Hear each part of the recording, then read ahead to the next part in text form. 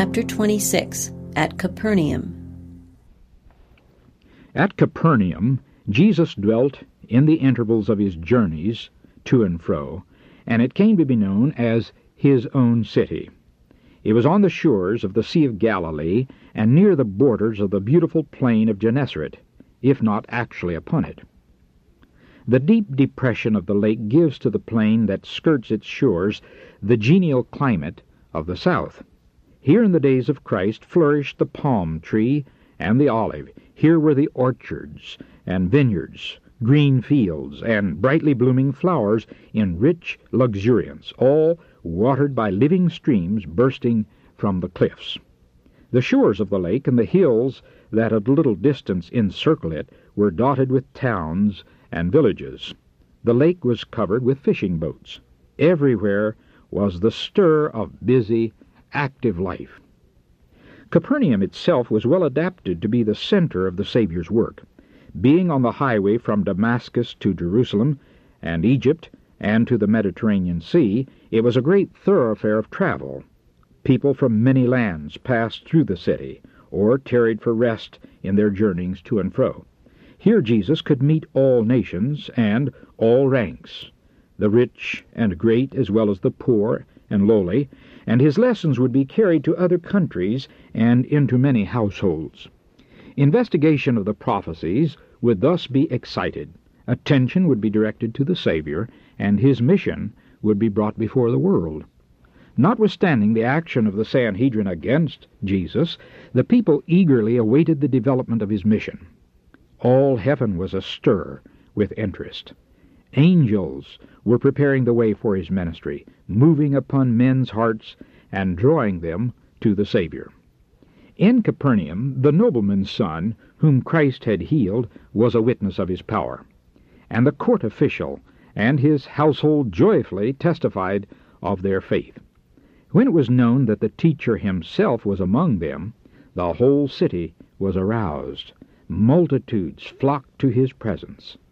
On the Sabbath the people crowded the synagogue until great numbers had to turn away, unable to find entrance. All who heard the Savior were astonished at his doctrine, for his word was with power. He taught them as one having authority, and not as the scribes. Luke chapter 4, verse 32, and Matthew chapter 7, verse 29. The teaching of the scribes and elders was cold and formal, like a lesson learned by rote. To them the Word of God possessed no vital power. Their own ideas and traditions were substituted for its teaching. In the accustomed round of service, they professed to explain the law, but no inspiration from God stirred their own hearts or the hearts of their hearers.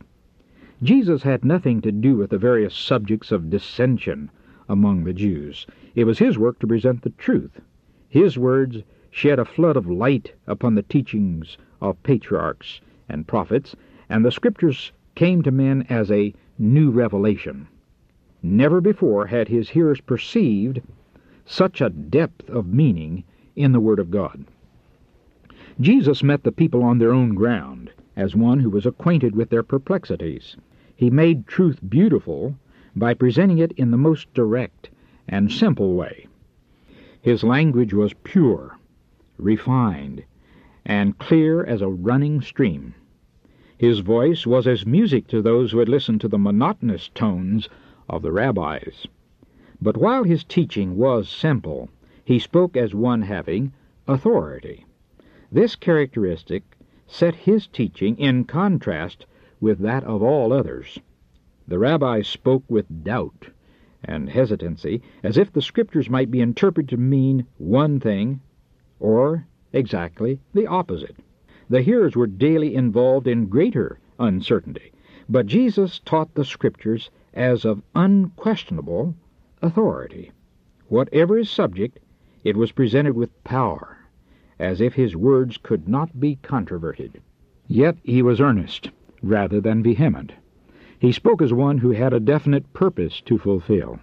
He was bringing to view the realities of the eternal world. In every theme, God was revealed. Jesus sought to break the spell of infatuation which keeps men absorbed in earthly things. He placed the things of this life in their true relation, as subordinate to those of eternal interest. But he did not ignore their importance. He taught that heaven and earth are linked together, and that a knowledge of divine truth prepares men better to perform the duties of everyday life. He spoke as one familiar with heaven, conscious of his relationship to God, yet recognizing his unity with every member of the human family. His messages of mercy were varied to suit his audience. He knew how to speak a word in season to him that is weary, Isaiah chapter 50, verse 4.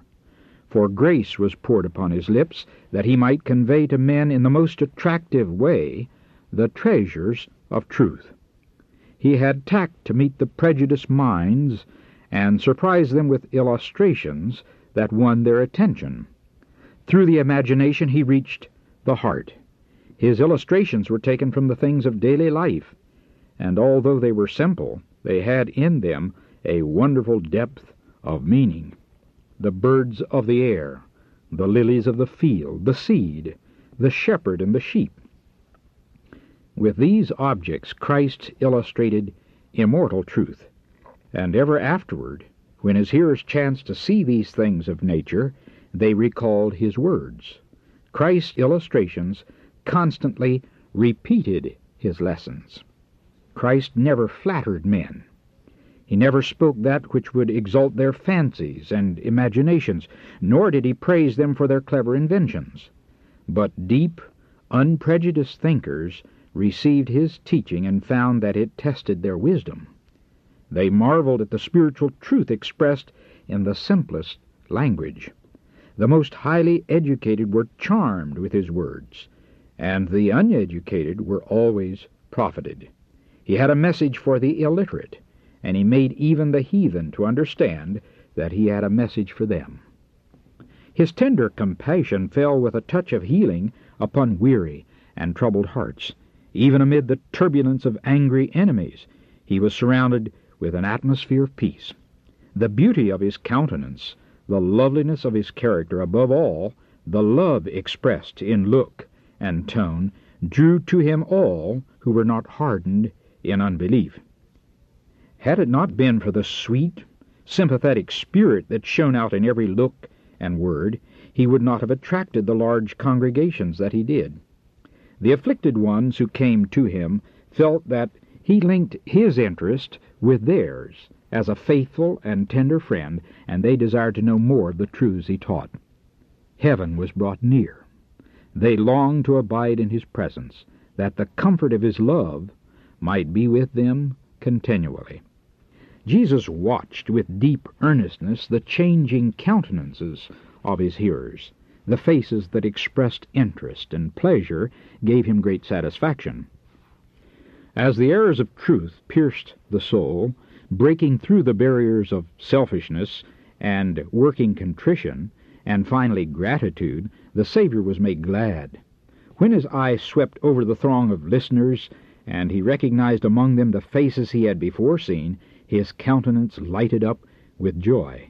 He saw in them hopeful subjects for his kingdom.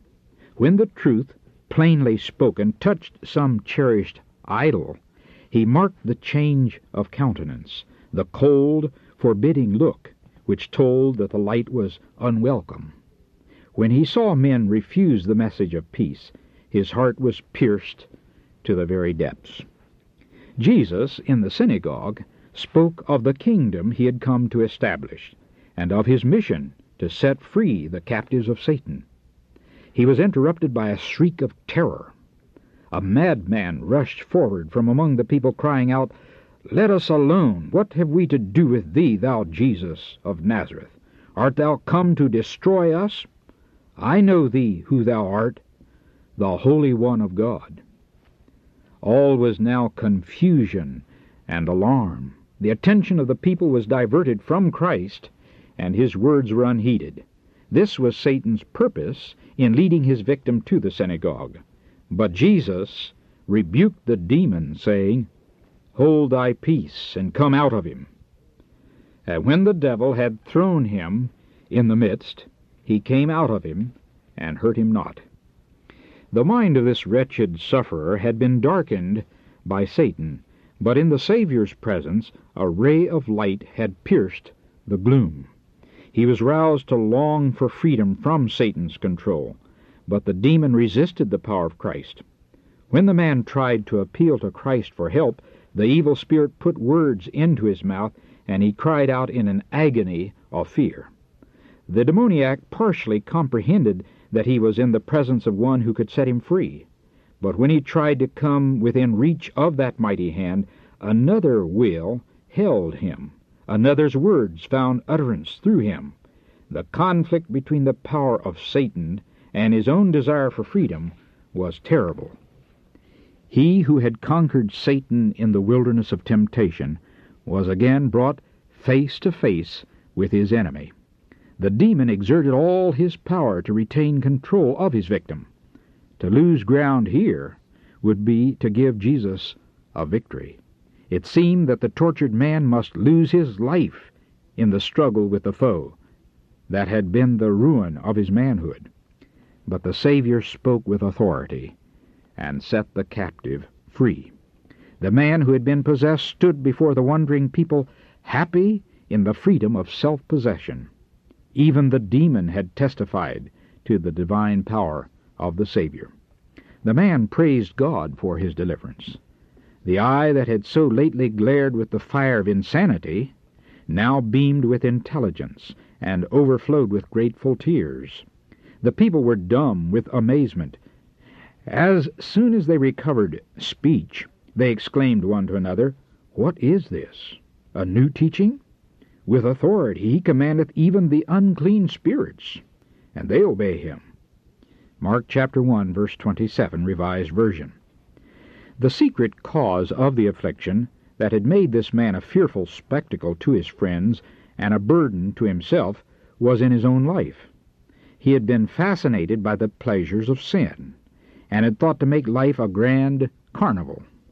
He did not dream of becoming a terror to the world and the reproach of his family. He thought his time could be spent in innocent folly. But once in the downward path, his feet rapidly descended. Intemperance and frivolity perverted the noble attributes of his nature, and Satan took absolute control of him. Remorse came too late. When he would have sacrificed wealth and pleasure to regain his lost manhood, he had become helpless in the grasp of the evil one. He had placed himself on the enemy's ground, and Satan had taken possession of all his faculties. The tempter had allured him with many charming presentations, but when once the wretched man was in his power, the fiend became relentless in his cruelty and terrible in his angry visitations. So it will be with all who yield to evil. The fascinating pleasure of their early career ends in the darkness of despair or the madness of a ruined soul. The same evil spirit that tempted Christ in the wilderness and that possessed the maniac of Capernaum controlled the unbelieving Jews. But with them he assumed an air of piety, seeking to deceive them as to their motives in rejecting the Savior. Their condition was more hopeless than that of the demoniac, for they felt no need of Christ, and were therefore held fast under the power of Satan. The period of Christ's personal ministry among men was the time of greatest activity for the forces of the kingdom of darkness. For ages, Satan with his evil angels had been seeking to control the bodies and the souls of men, to bring upon them sin and suffering. Then he had charged all this misery upon God. Jesus was revealing to men the character of God. He was breaking Satan's power and setting his captives free. New life and love and power from heaven were moving upon the hearts of men, and the prince of evil was aroused to contend for the supremacy of his kingdom. Satan summoned all his forces, and at every step contested the work of Christ. So it will be in the great final conflict of the controversy between righteousness and sin. While new life and light and power are descending from on high upon the disciples of Christ, a new life is springing up from beneath and energizing the agencies of Satan. Intensity is taking possession of every earthly element. With a subtlety gained through centuries of conflict, the prince of evil works under a disguise. He appears clothed as an angel of light, and multitudes are giving heed to seducing spirits and doctrines of devils. 1 Timothy chapter 4, verse 1. In the days of Christ, the leaders and teachers of Israel were powerless to resist the work of Satan. They were neglecting the only means by which they could have withstood evil spirits. It was by the Word of God that Christ overcame the wicked one. The leaders of Israel professed to be the expositors of God's Word, but they had studied it only to sustain their traditions and enforce their man-made observances. By their interpretation, they made it express sentiments that God had never given. Their mystical construction made indistinct that which He had made plain. They disputed over insignificant technicalities and practically denied the most essential truths. Thus, infidelity was sown broadcast. God's Word was robbed of its power, and evil spirits worked their will. History is repeating. With the open Bible before them, and professing to reverence its teachings, many of the religious leaders of our time are destroying faith in it as the Word of God.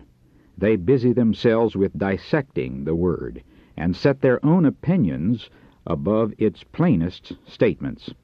In their hands, God's Word loses its regenerating power. This is why infidelity runs riot and iniquity is rife. When Satan has undermined faith in the Bible, he directs men to other sources for light and power. Thus he insinuates himself. Those who turn from the plain teaching of Scripture and the convicting power of God's Holy Spirit are inviting the control of demons.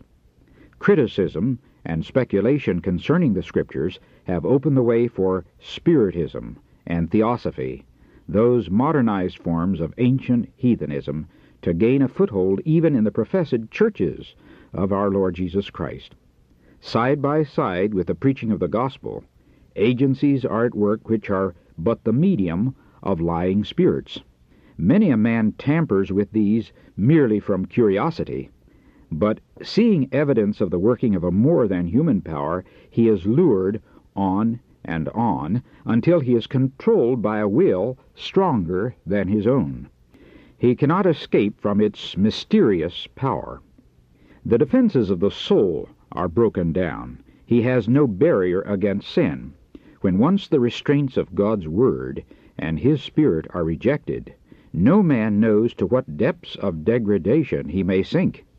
Secret sin or master passion may hold him a captive as helpless as was the demoniac of Capernaum.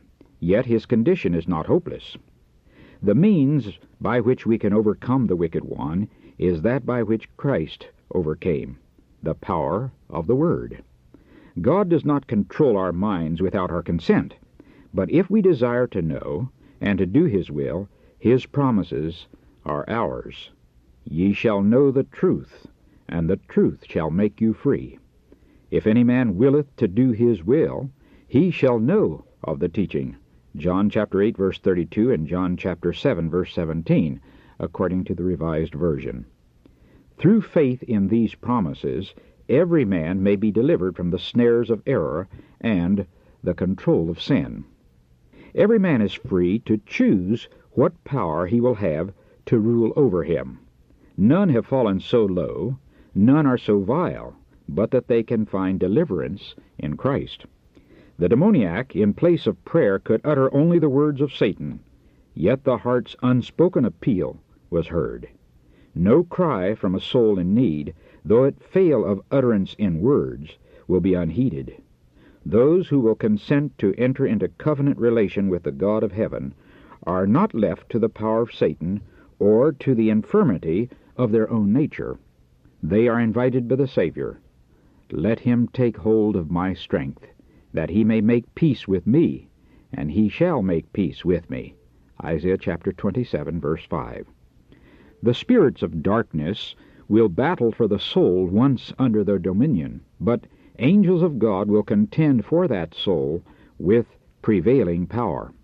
The Lord says, "Shall the prey be taken from the mighty, or the lawful captive delivered? Thus saith the Lord, even the captives of the mighty shall be taken away, and the prey of the terrible shall be delivered. For I will contend with him that contendeth with thee, and I will save thy children." Isaiah chapter 49, verses 24 and 25. While the congregation in the synagogue were still spellbound with awe, Jesus withdrew to the home of Peter for a little rest. But here also a shadow had fallen. The mother of Peter's wife lay sick, stricken with a great fever. Jesus rebuked the disease, and the sufferer arose and ministered to the wants of the Master and his disciples. Tidings of the work of Christ spread rapidly throughout Capernaum. For fear of the rabbis, the people dared not come for healing upon the Sabbath, but no sooner had the sun disappeared below the horizon than there was a great commotion. From the homes, the shops, the marketplaces, the inhabitants of the city pressed toward the humble dwelling that sheltered Jesus. The sick were brought upon couches. They came leaning upon staffs, or supported by friends. They tottered feebly into the Savior's presence. Hour after hour they came and went, for none could know whether tomorrow would find the healer still among them. Never before had Capernaum witnessed a day like this. The air was filled with a voice of triumph and shouts of deliverance. The Savior was joyful in the joy he had awakened. As he witnessed the sufferings of those who had come to him, his heart was stirred with sympathy, and he rejoiced in his power to restore them to health and happiness. Not until the last sufferer had been relieved did Jesus cease his work. It was far into the night when the multitude departed, and silence settled down upon the home of Simon. The long, exciting day was past, and Jesus sought rest. But while the city was still wrapped in slumber, the Savior, rising up a great while before day, went out and departed into a solitary place, and there prayed. Thus were spent the days in the early life of Jesus. He often dismissed his disciples to visit their homes and rest, but he gently resisted their efforts to draw him away from his labors. All day he toiled, teaching the ignorant, healing the sick, giving sight to the blind, feeding the multitude. And at the eventide, or in the early morning, he went away to the sanctuary of the mountains for communion with his Father. Often he passed the entire night in prayer and meditation, returning at daybreak to his work among the people. Early in the morning, Peter and his companions came to Jesus, saying that already the people of Capernaum were seeking him. The disciples had been bitterly disappointed at the reception which Christ had met hitherto. The authorities at Jerusalem were seeking to murder him. Even his own townsmen had tried to take his life. But at Capernaum he was welcomed with joyful enthusiasm, and the hopes of the disciples kindled anew. It might be that among the liberty-loving Galileans were to be found the supporters of the new kingdom. But with surprise they heard Christ's words, "I must preach the kingdom of God to other cities also, for therefore am I sent." In the excitement which then pervaded Capernaum, there was danger that the object of his mission would be lost sight of. Jesus was not satisfied to attract attention to himself merely as a wonder-worker or a healer of physical diseases. He was seeking to draw men to him as their Savior. While the people were eager to believe that he had come as a king to establish an earthly reign, he desired to turn their minds away from the earthly to the spiritual. Mere worldly success would interfere with his work. And the wonder of the careless crowd jarred upon his spirit. In his life no self-assertion mingled. The homage which the world gives to position, or wealth, or talent, was foreign to the Son of Man. None of the means that men employ to win allegiance or command homage did Jesus use. Centuries before his birth, it had been prophesied of him, "He shall not cry, nor lift up, nor cause his voice to be heard in the street. A bruised reed shall he not break, and the dimly burning flax shall he not quench. He shall bring forth judgment unto truth. He shall not fail, nor be discouraged, till he have set judgment in the earth." Isaiah chapter 42, verses 2 through 4, and the margin. The Pharisees sought distinction by their scrupulous ceremonialism and the ostentation of their worship and charities. They proved their zeal for religion by making it the theme of discussion. Disputes between opposing sects were loud and long, and it was not unusual to hear on the streets the voice of angry controversy from learned doctors of the law. In marked contrast to all this was the life of Jesus. In that life no noisy disputation, no ostentatious worship, no act to gain applause was ever witnessed. Christ was hid in God, and God was revealed in the character of his Son.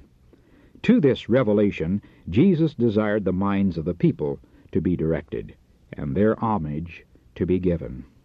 The Son of Righteousness did not burst upon the world in splendor, to dazzle the senses with his glory.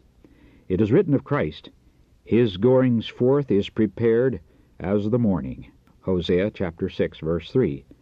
Quietly and gently the daylight breaks upon the earth, dispelling the shadow of darkness and waking the world to life. So did the Son of Righteousness arise with healing in his wings. Malachi chapter 4, verse 2.